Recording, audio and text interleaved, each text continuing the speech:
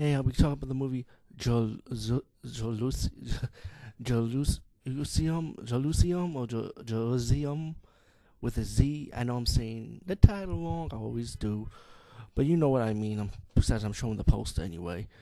I remember seeing the trailers for this, and it's one of those found footage POV style movies. And you have your on and offs with it. Like I wasn't sure if I'm gonna watch this shit.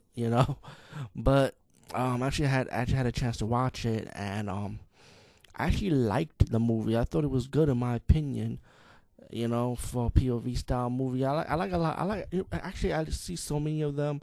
Even the guy who created this YouTube channel page, DVD Movie Buffer, he wow.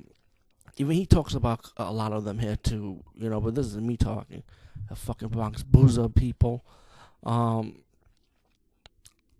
I like the movie. I mean, the only problem is I say it stretches to the 48-minute mark. I would say when you get to the good parts of the movie, I would say, to the horror elements. I mean, the movie's about these two girls, two young ladies.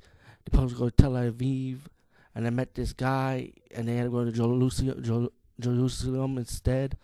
And there's a prophecy about Yom Kippur that pretty much the gates of hell will open. It's like three gates, and one will open in Jerusalem, which happened. But like most of the 48 minutes is just the girls partying and having fun, enjoying life. They meet these two good-looking guys, and they enjoy life. One of the guys decided he saw signs, like pretty much he saw something's not right, and you get a couple of cast of characters. There've been some situations. The lead lady. Also, let me tell you, like I mentioned, it is like a POV found footage style movie, right? I forgot to mention her in the beginning part of the movie. There's another beginning part of the movie about these Vatican priests, and they discover something like a exorcism going wrong, pretty much. But besides that part, after that, the point is about these two young ladies. I've got to mention the father of the lead actress, giving her these Google glasses with a camera on it, and that's how the whole movie's going to be shot with those glasses. So it's kind of like being based on what she's seeing. So and it goes out throughout the whole movie. I thought it worked well in my opinion. I thought it worked great. Forget opinions. I thought it worked great. Cause you could really feel her point of view of where she's headed at. And I know we've seen this before with the VHS trilogy. Nothing new. But I thought Jerusalem did it much better in my opinion. But anyway, once we get all that fun factor going on, that the girls enjoying themselves with Jerusalem, 48 minutes from the movie mark, where I'm getting this mysterious attack going on in the city, kind of like Cloverfield style, like people's wondering what the hell's going on. Do you see the young man who's an assistant in the hotel, telling the two ladies, with the military people coming in, saying something's going on. We have to go to the gates to get out. And you start seeing these images like these demons with the wings, and then you see another image of this giant, like a giant attacking the city. What it looked like, and that's supposed to be like a Nephilim. Like I think Nephilim was supposed to be like giant angels. Pretty much like the prophecy of the angels coming from the ground. These angels do not come from the sky, so pretty much the dark, like demons, pretty much, yeah, like dark angels with wings coming out. And also, like if you get attacked by them, you get to become a demonic angel also. So it's pretty much like you can have that zombie effect, pretty much.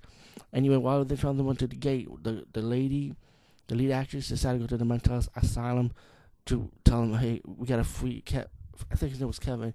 You got free. She wants to free the man that she was with, And in one of the scenes, the guy kind of predicted the prophecy. Like he's saying that, oh, we got to get out of here. Something's not right.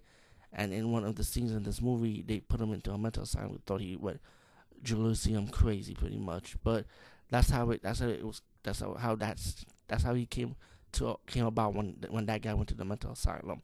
But the lady wanted him free, and she went on. The military guy decided to, like, we gotta leave her, forget about it, and she's kind of free him with the key while the demons are running around the mental asylum. Anyway, while they run, they caught up with their friends. The hotel manager had an idea that when he was a kid, he used to smuggle some stuff underneath a cave, And spoiler. I'm gonna do some spoilers, by the way, so be warned. They decided to go underneath the cave, which is a bad thing because that's where the demons are pretty much from. Remember, it's the gates of hell. Where you think where the gates of hell will be, not from the sky, from the ground. So pretty much, it's you kind of get your catacomb cave moment, kind of like what's that movie Above So Below or something? That came out 2 years ago, I think, some shit like that. Um, anyway, they gotta go underneath the cave, trying to get out the gates, go underneath the gates so they can get out the city. Um, one of the girl's best friend ended up being affected by the demon because of the scratch mark, and slowly she will attack the people around her that's going underneath the cave. Then you're gonna have some demon attacks, and as the movie progresses, you get spoilers. First of all, you're gonna get the love interest in the movie that the main girl liked it, going through the underneath, going closer to the tunnel, and there was a scene when the demon came this close to the girl, and you be wondering how come the demon's not attacking, and it's like right off the back, it's really obvious why the demon didn't attack her, because it's gonna lead up to the twist ending. Spoiler.